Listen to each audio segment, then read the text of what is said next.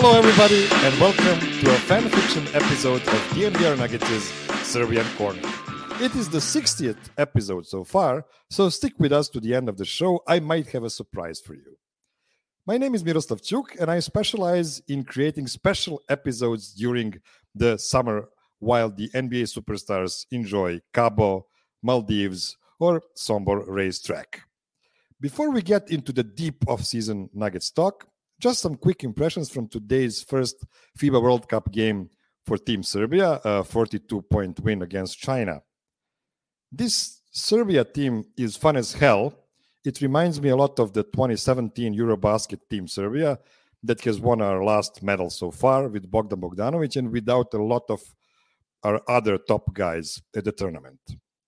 Today, Serbia had 9 guys with 7 points or more, but bad news is the ankle injury of Filip Petrushev, a guy who is a center that will play for the 76ers next season. I really expect him to get some real minutes there, especially after the inevitable Joel Embiid trade. I hope Filip will be okay and ready to play in 2 days versus Puerto Rico. Kyle Anderson, on the other side, had his first official game for Team Serbia, and it was a horrific one. He missed all of his 9 field goal attempts and ended up with 0 points. In other World Cup news, USA won versus New Zealand, Finland lost comfortably to my favorite side team, Australia, and the derby Canada-France was a derby only on paper. It was a nice 30-point slap in the face by Jordi Fernandez and the Monties, and I hope the Canadians' nickname from the 80s isn't offensive today. There are many different types of fantasy in movies and TV shows, from science fiction, space operas, superhero movies, epic stories, Phoenix Suns championship movies, so anything that isn't real. For this episode, I wanted to talk about some forks on the road so we can create fan fiction Nuggets storylines, aka alternative Nuggets universes, about the Michael Malone, Nikola Jokic era. To help me tackle this idea, I called up a very creative team of writers. Welcome to the Denver Stiffs legends, Gordon Gross and Nick Herzog. Hi, guys. Hey. Hey, Rozoff. So, what's the moisture level in Colorado these days? Oh, ridiculous. It's like 50% humidity again today. I don't know. This is getting crazy. It's been the greenest summer I can remember. Yeah, we're getting a tropical storm remnants in from like the Gulf or something. So it's going to be cloudy and wet all weekend. Mm-hmm. It's weird. Like he said, it's about the wettest I can remember Colorado being consistently all summer. It's just been a bizarre. Great. It's not burning nothing down. Mm-hmm. But, it's definitely wet over here. I mean, at least we know where the moisture went because, for instance, in Greece, everything is in fire. So many forest fires in Greece and other parts of Europe, really. So at least we know that, moisture just needs to come up somewhere. I feel bad because Canada's burning down, but we've got plenty of water. True.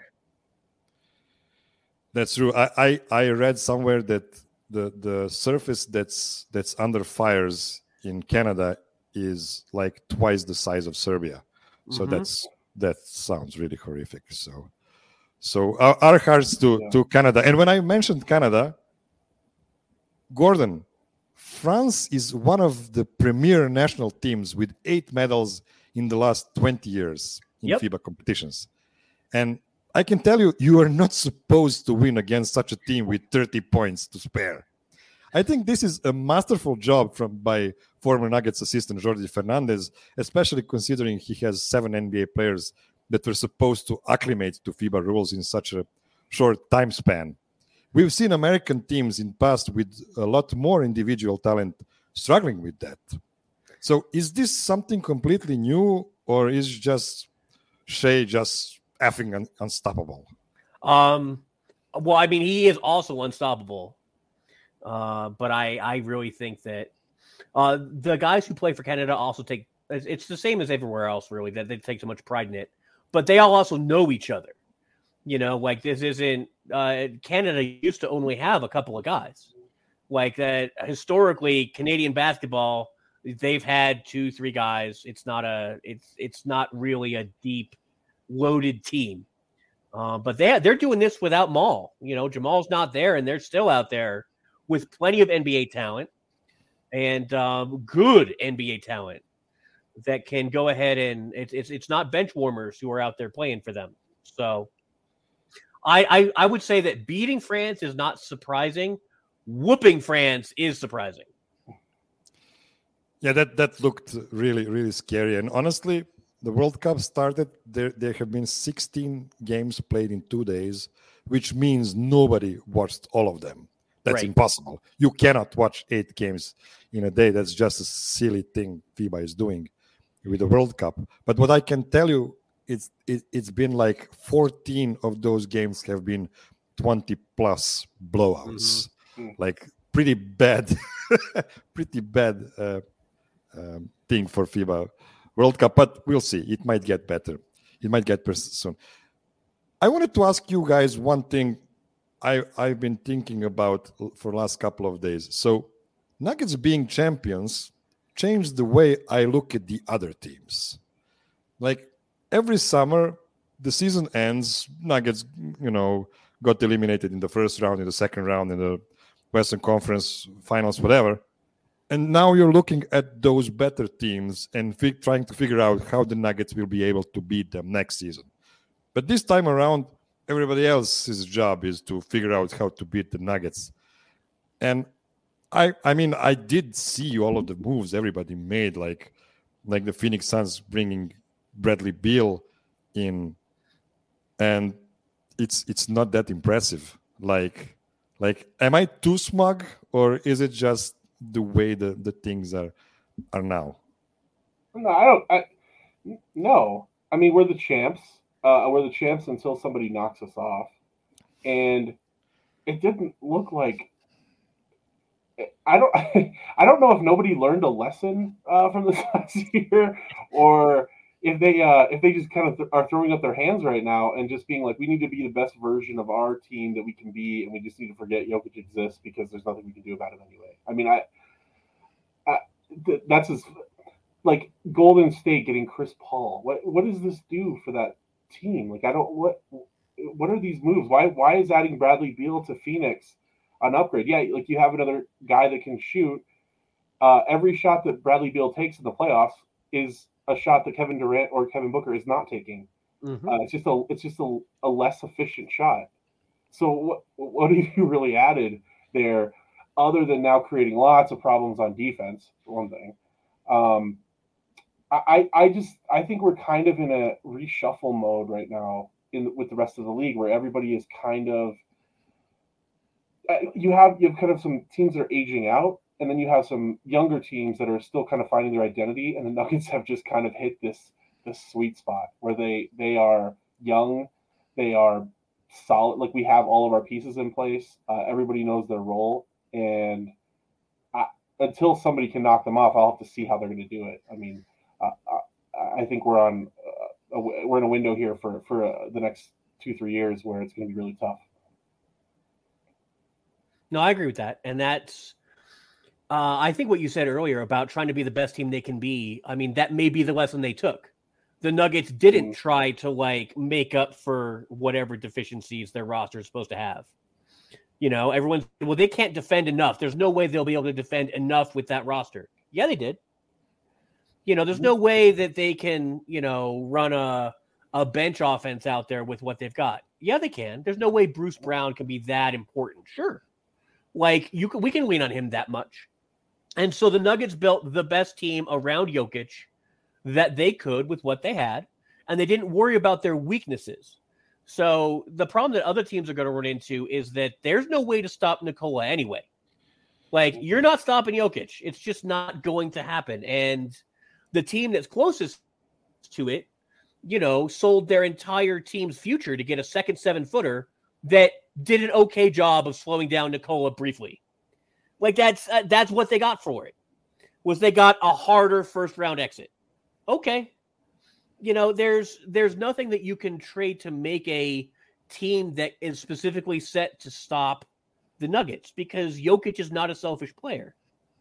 So you can't just, build a 7-foot roster, because first off, that's expensive. Second off, those guys still have to be able to shoot and defend.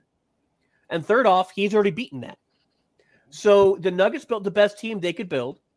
And the rest of the guys need to figure out how to build a team out of what they've got and hope the Nuggets start missing some shots. Hope they get injured. Like you're trying to catch up. You can't catch up by making the Nuggets worse.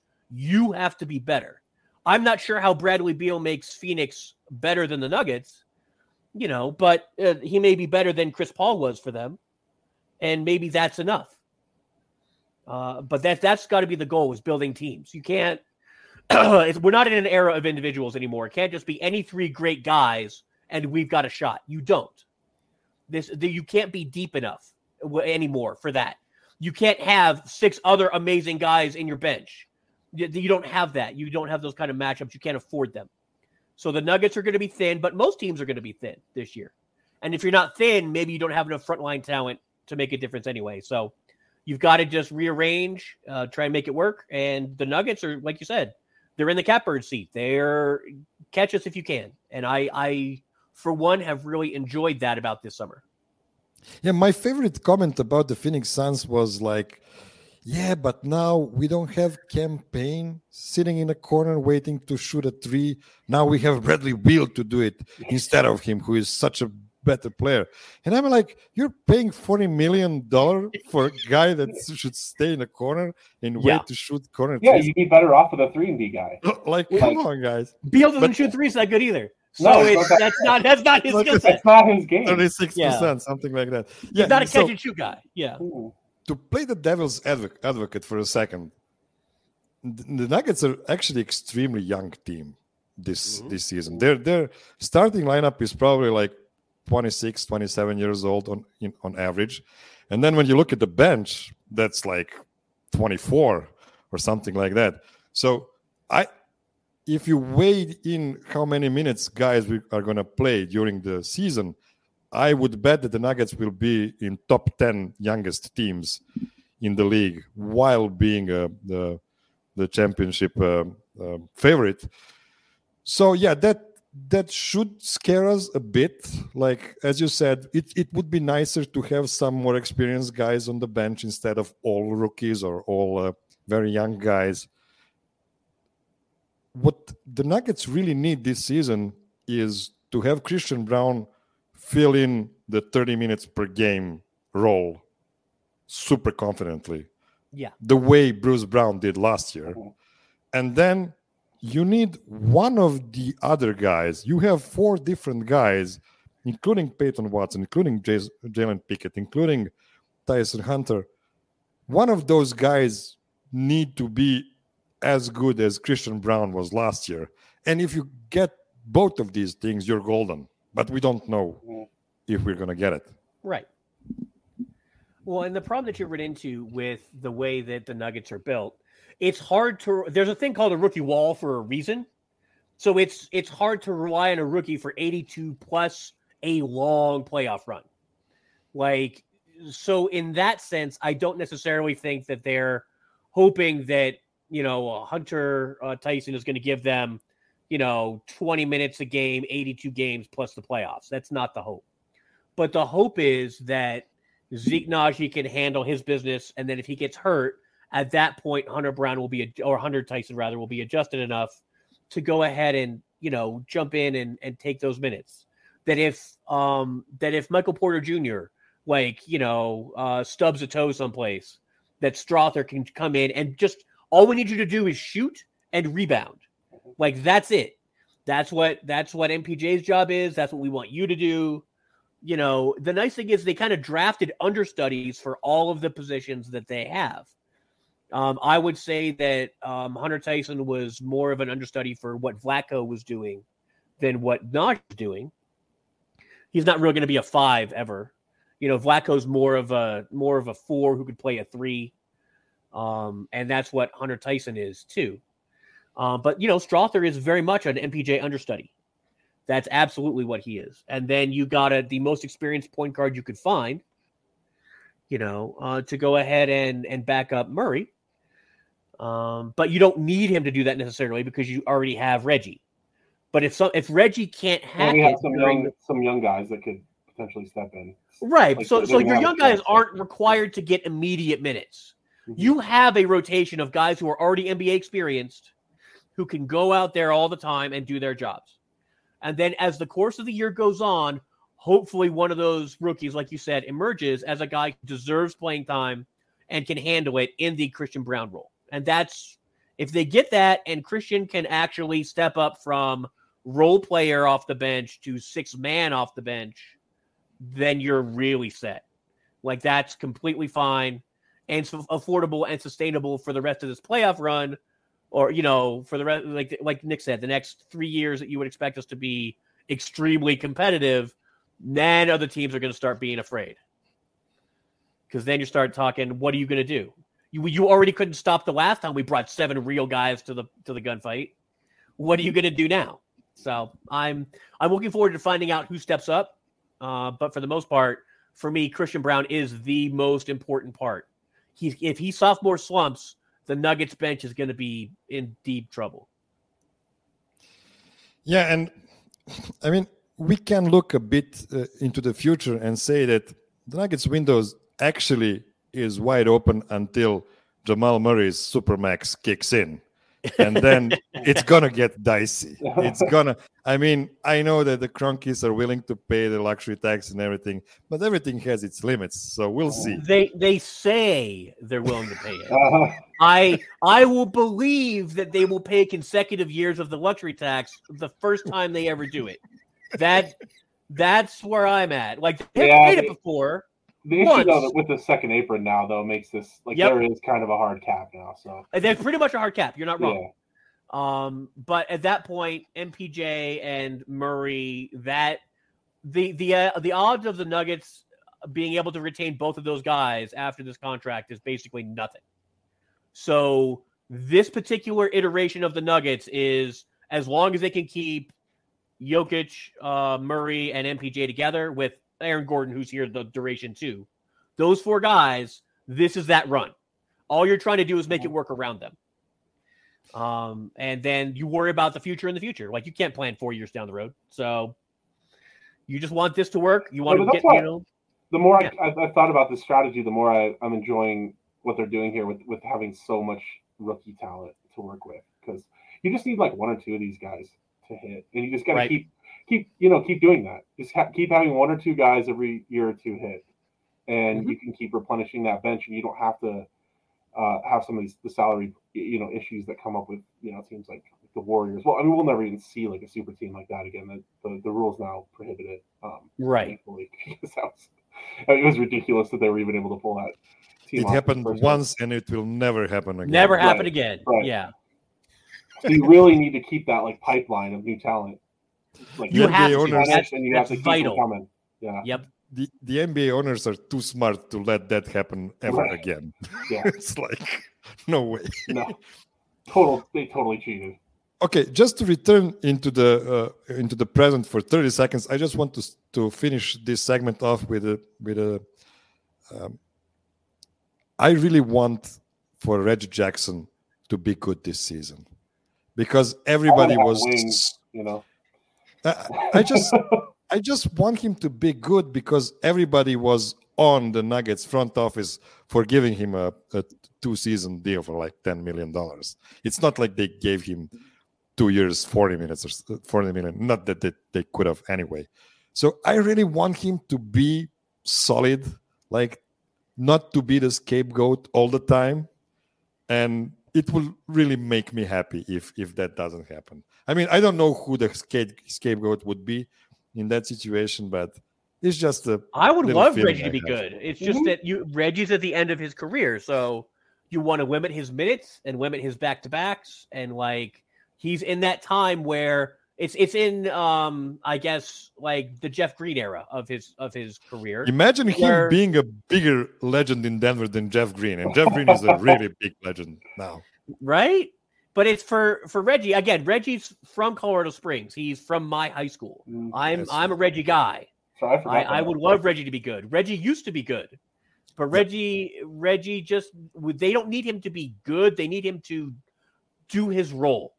Please fulfill your role as the guy who sets up the bench, who organizes them, who makes sure that you're taking the right shots, who is a good mentor to the kids, who need to know how to be a professional in the league. Like, Jamal is going to be icing his knees and on the treadmill, and MPJ is going to be sleeping in a hyperbaric chamber, trying to keep his back right, and Jokic is going to be watching horse races.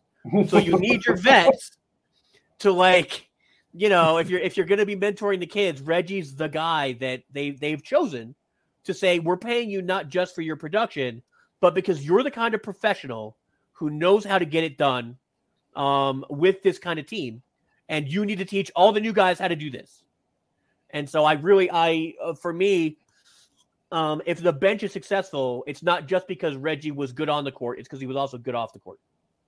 I'm going to call right now a bunch of people, like my buddy Ladd, being mad like 2 months into the season because it's all Reggie Jackson and Justin Holiday minutes.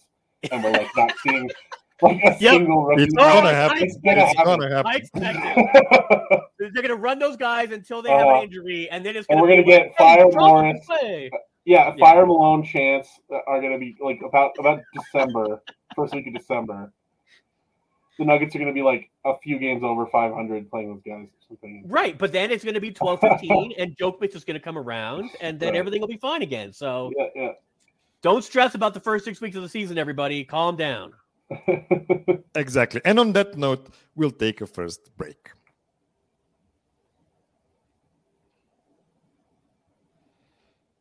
Okay, we're back, and I have no idea how we're going to do this, but it's just an idea I had. So we are starting the Denver Nuggets fan fiction. And it's not something that nobody has done, ever, because we've had some of that from Nick and Jeremy on the Dig some time ago. But we'll try to do something different. So just like in the TV show Man in the High Castle, like we want to generate some alternative pasts that are leading us into the present today. So this is why I called it Fork in the Road. What if the Nuggets took a different fork in the road in several different occasions? So first one, the nightmare scenario. Oh no. It's February 2017. Yusuf Nurkic is very unhappy on the Nuggets. So the Nuggets decide to trade Jokic to make their first rounder happy. So what would be the fallout of that decision would be these 10 guys. So at the point, Jameer Nelson. At the 2, Gary Harris. Then Wilson Chandler, Danilo Gallinari, Yusuf Nurkic. And off the bench, Emmanuel Mudiay, Jamal Murray, Will Barton, Kenneth Farid, Mason Plumlee. So you're making me cry, man. Yeah, I'm actually getting like physically ill. So let's just try to imagine how would the path look like from that point. We have to. I mean, at this point, they didn't make the playoffs this year. They wouldn't again. You're running through the next season. Jamal Murray takes over as the point guard because Mudiay can't handle it, and Jameer's gone. So you're trying to get Murray and Nurkic to work together, and that can work. That it's possible. In this scenario, did Jokic go to Portland? Yeah, I guess he did because we got Mason Plumlee. Oh no! Right, Jokic and Lillard. And can you imagine Jokic and Lillard together? Like I said, I'm like, you're making me cry. No, I don't like what's this going to happen at all. Is that Portland is going to just step all over us because Jokic is going to embarrass Nurkic. Although Nurkic does get up for those fights early in Jokic's career. Like early in his career, like Nurkic looked at least as good as Jokic when they played each other. It's just that then Jokic stepped up 4 levels and Nurkic just stayed where he was. Because that's been the problem with Nurkic the whole time is he never got better. He's always been the guy that he was. And it would be Murray's team. Absolutely Murray's team. Mm-hmm. But then the upcoming draft picks after that, that's where you start wondering who they would have added because they would have missed in the playoffs more than just the game 82 that they missed in the Timberwolves. They would have kept missing.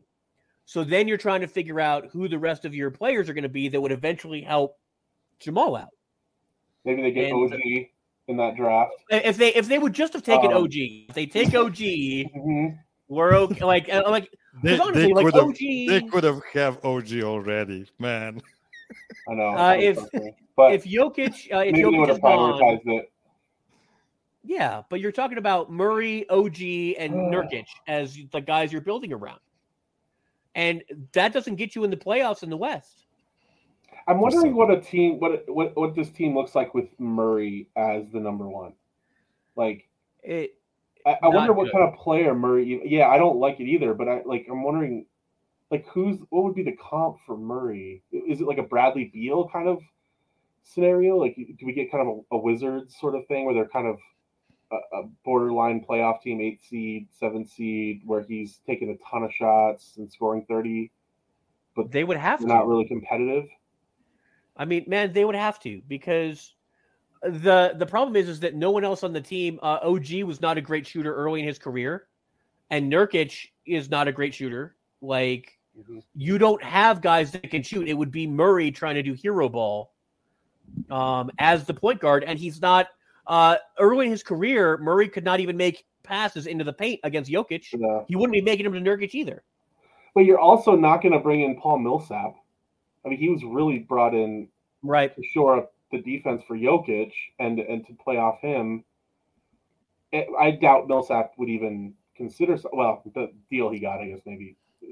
Yeah, I was going to say, for the money, he would definitely consider it. He probably would have considered it, but I don't know. I just really have a hard time imagining something like that then happens. So you get this total ripple effect where we could easily be like a bottom tier team right now again, as they try to figure out how to build around Murray, or you get something like a Blazers like trying to figure out how to build around Lillard, and it's just kind of not working. So I don't want to depress our audience too much, so I want to cut this part short. I just want to say I don't know what would happen to the Nuggets. I really don't. But I know that probably Damian Lillard wouldn't be asking for a trade this summer. Damian Lillard would be having a ring. They would have a ring, and his legend would be secure. So that's where we would be at this point, while we were sitting there in the 8th or 9th or 10th playoff spot every year, wondering why we can't get any better and getting pissed off. Yeah, awesome. And you guys thought we wouldn't be talking about Damian Lillard.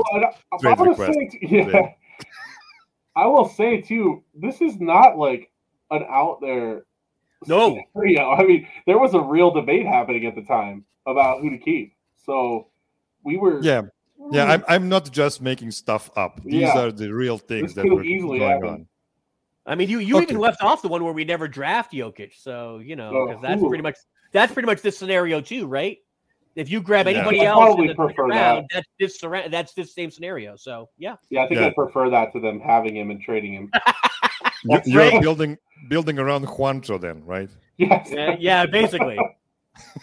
Okay, second scenario. The flat Earth scenario. And what could this be? So it's July 2017, and the Nuggets trade Jamal Murray and Gary Harris for Kyrie Irving. The fallout: the starting lineup of Kyrie, Will Barton, Wilson Chandler, Danilo Gallinari, Nikola Jokic, pretty good. And then a bench of Emmanuel Mudiay, Malik Beasley, Juancho Hernangomez, Kenneth Farid, and Mason Plumlee. Now, don't forget, we are talking about really, really young Malik Beasley and Juancho Hernangomez over here.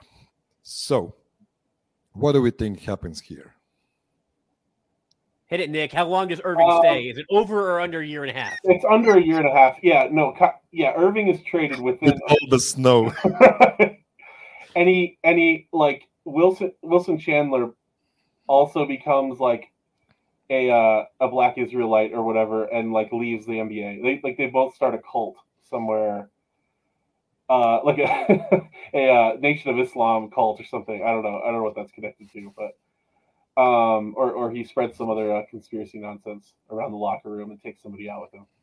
It would be weird. Like Beasley seems like he could be converted to some kind of crazy flat earth conspiracy theory. Yeah.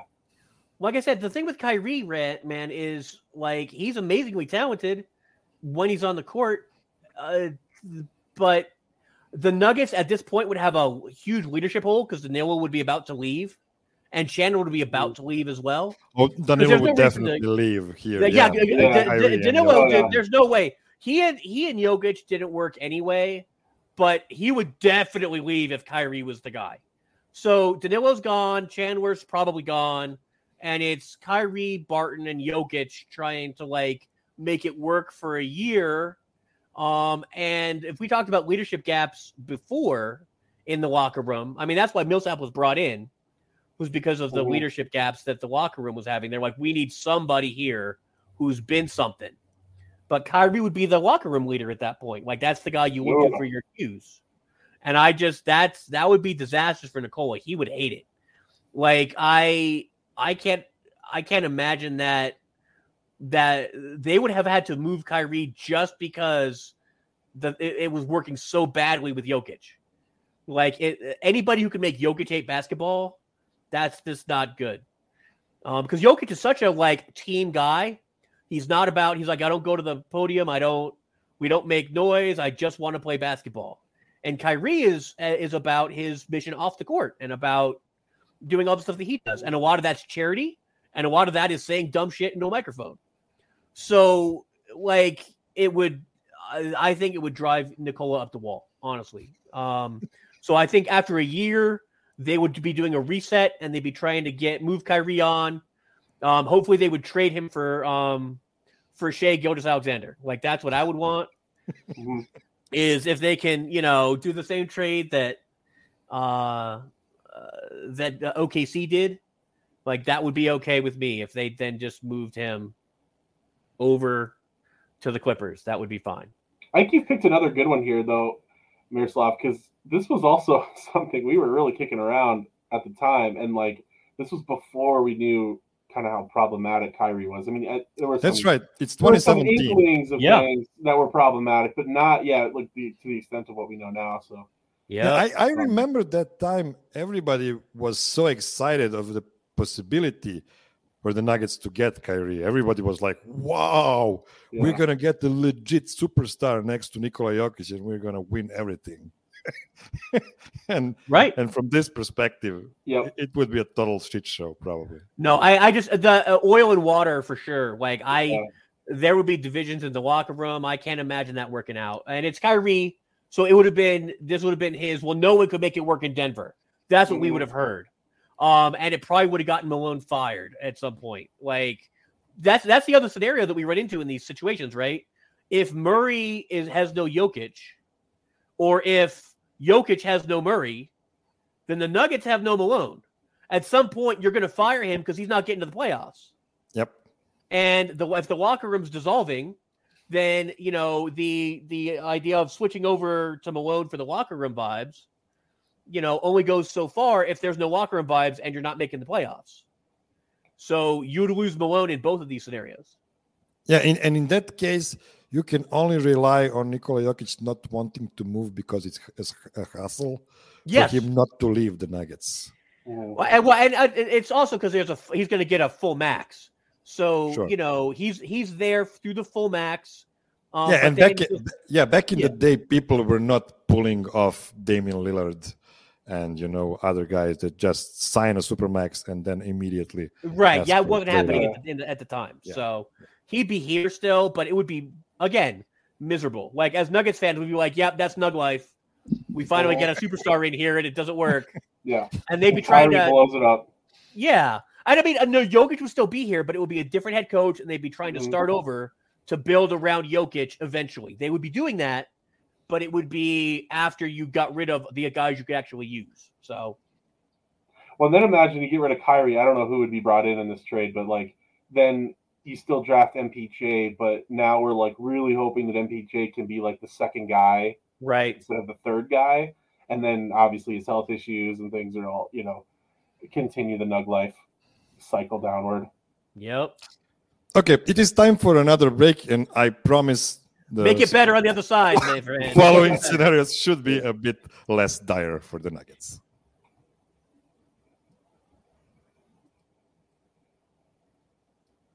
Okay, we're back. Next scenario, the Pyrrhic victory scenario. So I guess it's not that great yet. So this is the thing. April 2018, the Nuggets win the game 82 versus the Timberwolves and get to the playoffs a year earlier. But because of that, they miss on MPJ in the draft. Now, the team back then would have looked like Murray, Harris, Barton, Millsap, Jokic, Monte Morris, Malik Beasley, Torrey Craig, Trey Lyles, Mason Plumlee, and one of the following guys would probably be Nuggets pick, like Anferni Simons, Dante DiVincenzo, Lonnie Walker, Josh Okogie. I would bet on Anferni Simons because he is basically Bones Highland. He is basically what Tim Connolly liked. Right. What do you think? I would say him or Lonnie Walker, probably. Yeah. Yeah. So, what's the ceiling of that kind of a team?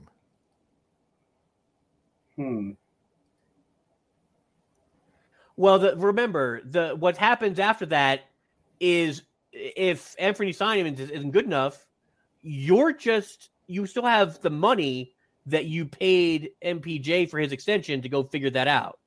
So for the first couple years, like MPJ, you knew you wanted him to work out because he fit a really good need.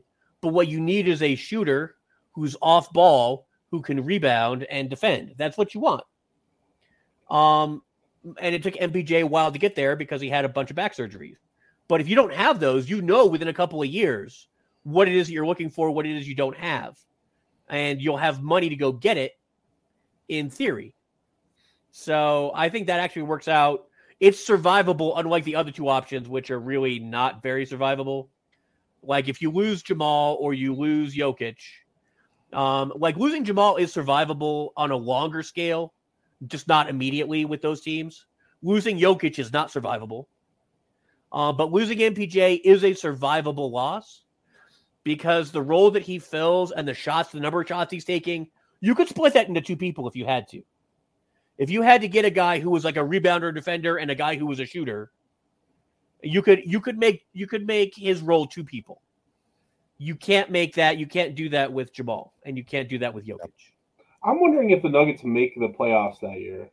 Like, let's say they win the first round series or something. Let's say I don't know who they would have played that year, if it would have been that super team. Golden State, probably. It would. Okay, so they weren't going to win that, but let's say they make it competitive. Let's say they took it to 7 or something like that. I wonder if the Nuggets realize they got to get off the Gary Harris, Will Barton thing quite as quickly, or if they think that this is our core, we can really like build with this. Right. There might have been something positive that came out of that loss. I don't know. I remember that time very vividly because Matt Moore was always talking about the Nuggets backcourt of Jamal and Gary of being too small, right? And that he does not see that it's possible to win a championship with that kind of backcourt. And he was right. And thank you, Gary, for helping us get Aaron Gordon in that amazing trade that looks better every time we I mean, it's crazy looking at this list now because to think that we turned Gary Harris into KCP eventually and Will Barton into MPJ. Like these are significant. Well, and then obviously, in his prime AG over Millsap. I mean, Millsap in his prime was, I don't know what top 20 we didn't get his he was prime old at all. by the time. He's old and has lost a step at this point. So like, maybe if he didn't have that, appreciate the roster we have. That big injury Millsap had in his first season with the Nuggets when he missed like 50 games, maybe things would be different. But he really wasn't on top of his game while. Well, like Gary Harris could have been a KCP like player, except he's a little shorter, right? Wasn't he like 6'3" or something? He's about 6'3", 6'2", 6'3". Yeah, and then but he's not that short. But once he couldn't hit threes, now he couldn't. Right. He really couldn't fill that role. You need that guy to be a knockdown shooter. Right. He's got to be able to shoot, and it was health and that Gary's shot wavered, but Gary was the profile that KCP also fit. Like that's the thing with the Nuggets, right? Is that they they did a good job identifying what they didn't have. Mhm. They tried for Jeremy Grant. It was a great idea, It worked. but they I think. didn't. They left him on the bench too long, and he got pissed off about it. And he went someplace else to go be a star and go make star money. So then they got Aaron Gordon, and they didn't make the bench mistake. So they were like, you're going to be the starter, but you're not going to get the same shots you used to get. Like, that's not going to happen. So you have to fit in here with like 12, 14 shots. You're not going to be getting 18 shots. Right. And he said, that's fine. And it's been perfect. But they've had the right archetypes. They found KCP after they tried Gary Harris. Like, knowing what needs to fit in around Jokic and Murray, they've been good at it. It's just hard to find those guys. Like, there's not a lot of guys who can do what AG and Jeremy Grant did. That's why they make $20+ million a year. There's just not a lot of guys who can do it. Yep. But yeah, that's a credit to the front office and to Malone that you can tell now looking back over this, and I hadn't thought about this until just now that we're doing it, but you can see that they knew what they needed. Like Gordon was just saying, they were trying. Like, they were trying to get the right guys slotted in here, and it just they had varying degrees of success with that. And now that we have the right guys in those slots, you can see how beautifully this works. And I mean, they just create an absolute juggernaut. They did get Jeremy Grant for dirt cheap. I mean, for one draft pick. relatively late first round pick. Mm-hmm. And didn't have to send anything else out. So it was a risk, and it didn't pan out. So they were close to re-signing him, and that whole thing could have worked out. If you want to do another multiverse thing here, if Jeremy Grant re-signs, could the Nuggets still win a championship with him instead of AG? Probably. I think that's still on the table. Right.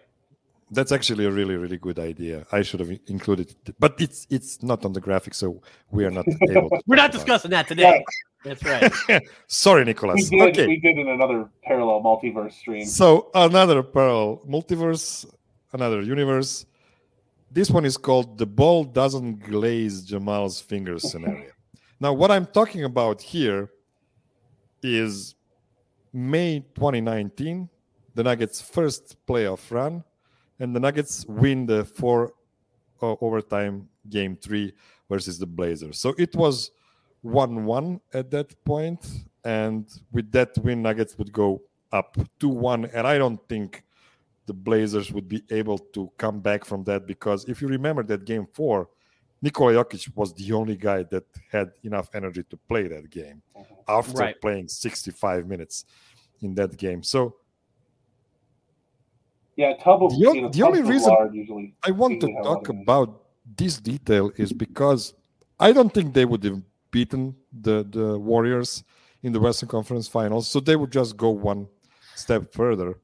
But in that situation, we could have talked about the Nuggets playing in the Western Conference Finals 3 times in a row when healthy, and that's a great team.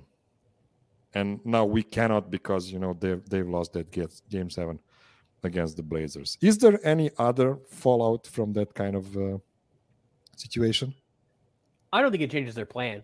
I think it just. I mean, the fact that they did game 7, even though they lost the second game 7, reinforced that they were on the right path. So I don't think winning it changes it at all.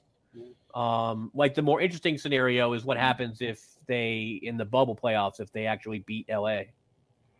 That's where my mind was going, is that having won the year before, would that have given them a little bit more of an advantage in that Lakers series in the bubble? I don't think that probably would have made a difference. We'll get to that universe in just a minute, but before that, we need to take a short break.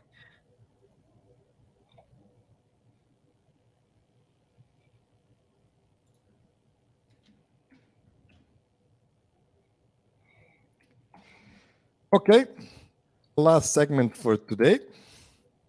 And the next universe is called the Plumlee brain fart doesn't cost the Nuggets scenario. Yeah. So imagine even after Plumlee forgot to close down on Anthony Davis. Anthony Davis is like a 25% three-point shooter outside of the bubble. So what if he just missed that shot, the 3-point game winner in game 2 of the Western Conference Finals, and the Lakers do not go up 2-0. And the Nuggets did win game 3 after that. So it's really possible that the Nuggets would actually face Miami, right? That year it was Miami in the finals. Exactly. I mean, do we think that if the AD missed that 3-point game winner, the Nuggets would have 2 championships by now, or am I just overthinking this? It does seem like that shot just broke their back in that series too, which even though it was so early, it just it I don't know, it almost seemed like they were faded after those first 2 rounds, right? In the way that they came back, and this team there was no way to kill them, and then AD sort of killed them with that shot. They were the ones hitting that shot in the previous series that were the backbreakers, and then to have that gut shot just seemed to drain them. So I don't. Yeah, it's an interesting way to play this back. I mean, I for sure think if they beat the Lakers that year, they're winning it all. So, yeah, I mean, I think the question is whether AD would stop shooting. For me, AD shooting was so damn good that whole playoffs that if he it would make that playoff series against the LA Lakers more competitive. I don't know if the Nuggets, if he wouldn't throw another dagger in them later. AD was unstoppable in those playoffs. It's like the only time I have ever said that guy is who everyone thinks he is. Mm-hmm. Because the rest of the time I'm like, you're talking up a guy that's fine, but he's not what you say he is.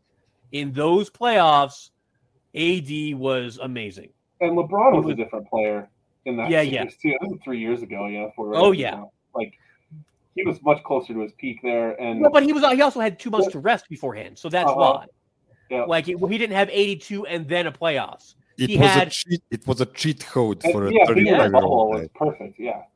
It was perfect for the Lakers because their problem is they don't have guys that can go the full season and still be great in the playoffs, and so they didn't have to go the full season, and they were great. Imagine if the Lakers had to come to altitude in 2020 if we weren't in the bubble. I mean, it's hard to say that. I mean, I think the Nuggets were right there. I just don't know that they beat them in a game 7. That's my thing. I think it would be a much tougher series. Mm-hmm. I don't think they were ready. I'm with you. Now, the next scenario, I'm definitely in on. So, but this one, no, I don't think they were ready. Yeah, let's move to the last scenario for today, and it's the brightest timeline scenario. April 2021, Jamal Murray doesn't get hurt. So I think this is I think it's interesting. I mean, my question here is, are we really celebrating the three-peat right now? And I have to say it deserves a conversation, because one thing that did happen in those 2 seasons without Jamal is that Jokic's hand was forced.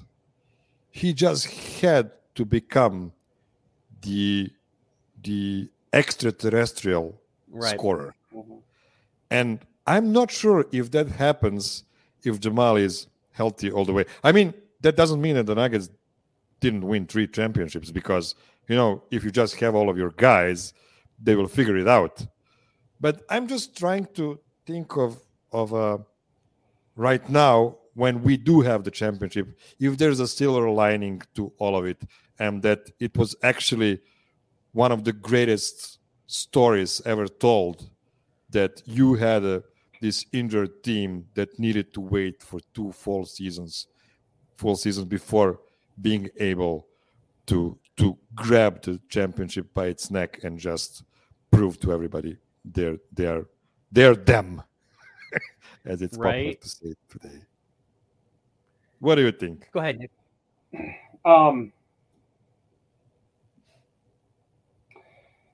Yeah, I think it's likely they get one of the 2. I think they could have still been taken down by the Bucks. For example, that season, that was a really good Bucks team, and healthy. And you just need a lot to go right to win a championship. And so who's to say, like, let's say the season after that, MPJ still has his back injury and issues again. Are they going that far without MPJ? Probably not, right? Also, Bruce Brown's not here, right? Bruce Brown was just for one season, so right. I think he was such an instrumental part of our championship run. It's hard to imagine the Nuggets doing what they did this year without him. So yeah, I think though it is interesting though to imagine like how much did that set us back? I guess is the heart of your question, right? Like how much did that when Jamal goes down, we just had to hit pause for 2 years and then restart it. Yep. Is it likely they get one more in there? Probably. I think it probably is likely. But just saying now too, we are in this window where everybody else is kind of in a period of flux. There aren't really any other settled teams that are like, yeah, this is our big team that we're going to have to get by every year or something, right? That doesn't really exist now.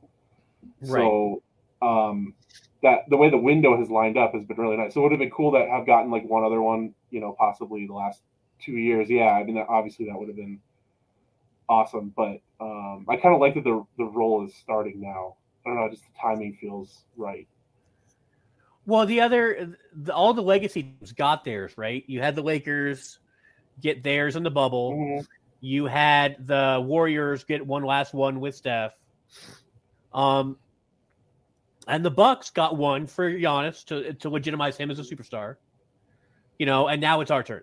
And I think if Jamal doesn't get hurt, I agree with you. I think they get one of the two. But I'm not sure then if you then win this year. I assume that you do. Like, this is a pretty easy run for us just based on how we're built. It wasn't that we didn't play anybody. It's that we didn't play anybody who had any chance of stopping the way that we're built. There was no Giannis. Mm-hmm. There was no other alien superstar who was able to go ahead and just do stuff we had no chance to stop. We played mortal teams, and we had an immortal on the roster, and it worked fine. But for the Nuggets, for defeating Nug Life once and for all, it was nice to do it this way. But I do think that last year would have been the year that I don't think they would have beaten Giannis. But I think the whole next year would have been geared up around Jokic versus Giannis 2.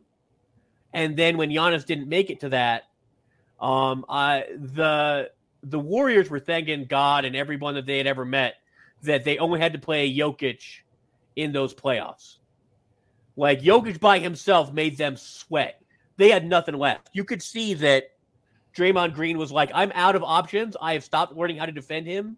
And I really think that series against Golden State is what kicked Jokic into being undefendable in these playoffs.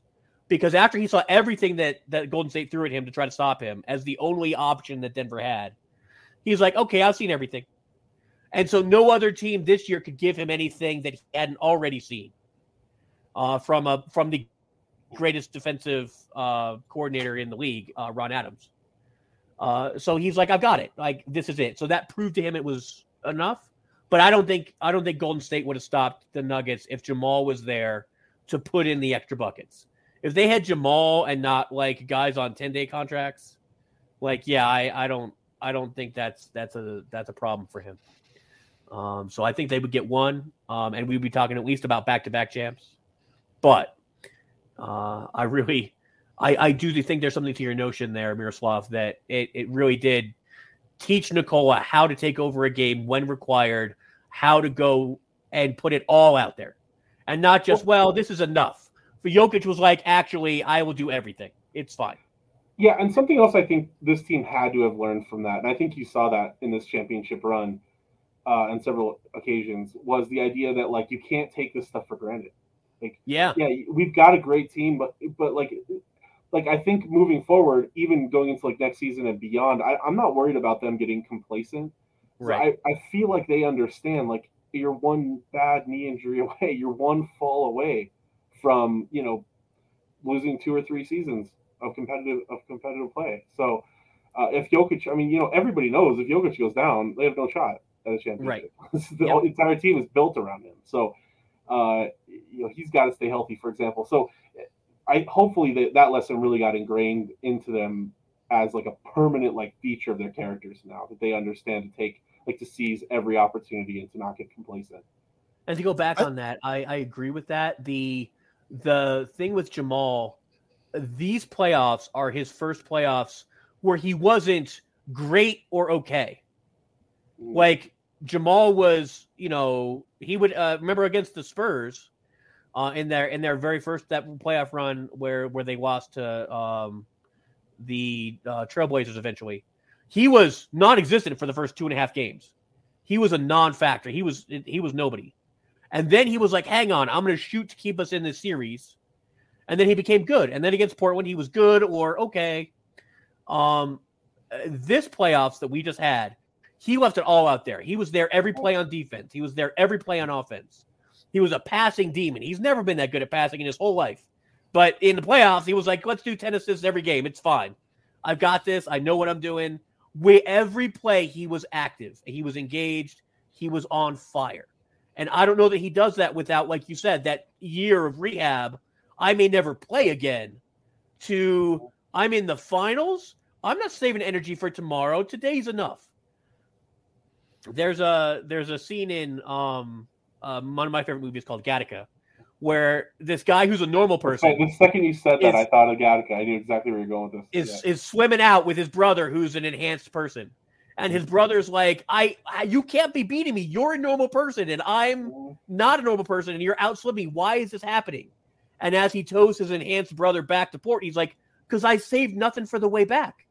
And that was, to me, was Jamal. Jamal saved nothing.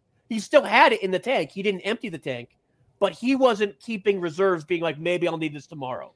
He gave everything, and the Nuggets rolled. And I don't know if he does that without that injury. And I agree with you there, Nicholas. I like the NBA epics, throughout the decades. People usually compare Nikola Jokic to Tim Duncan or Larry Bird.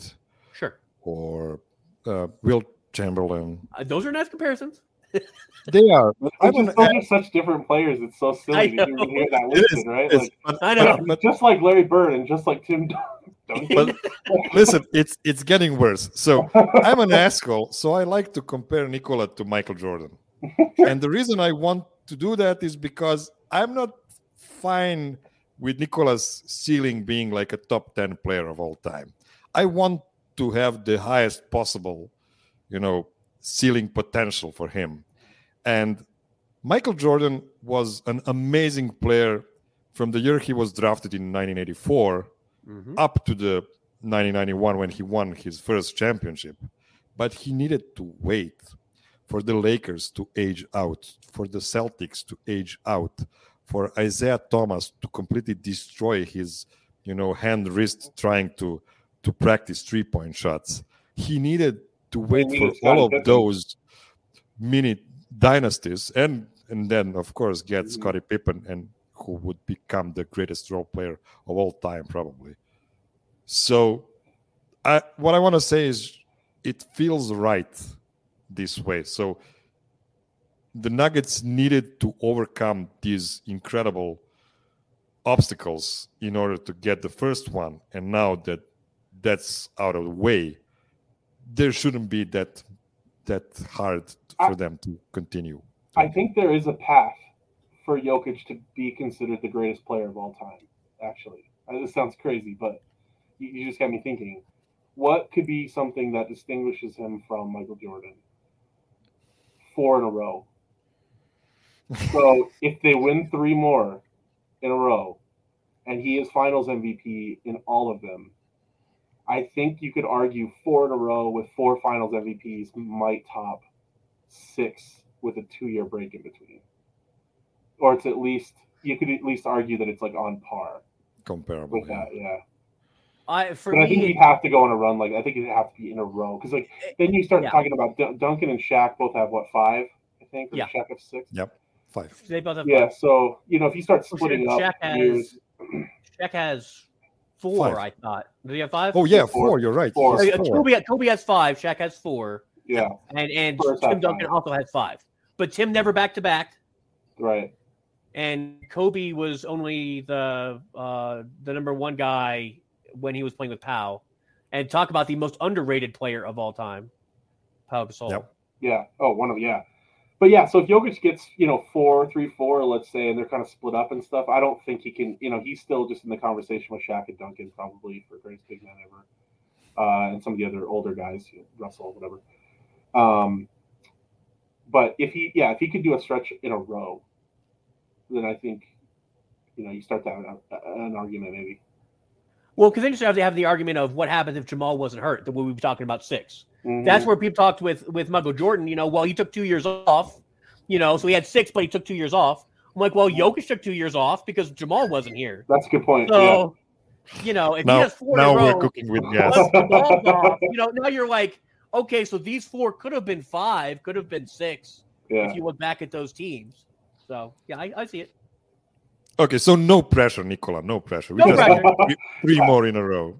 Well, the problem is, the funny part about Nicola is he doesn't want to be the best basketball player in the world. He just is.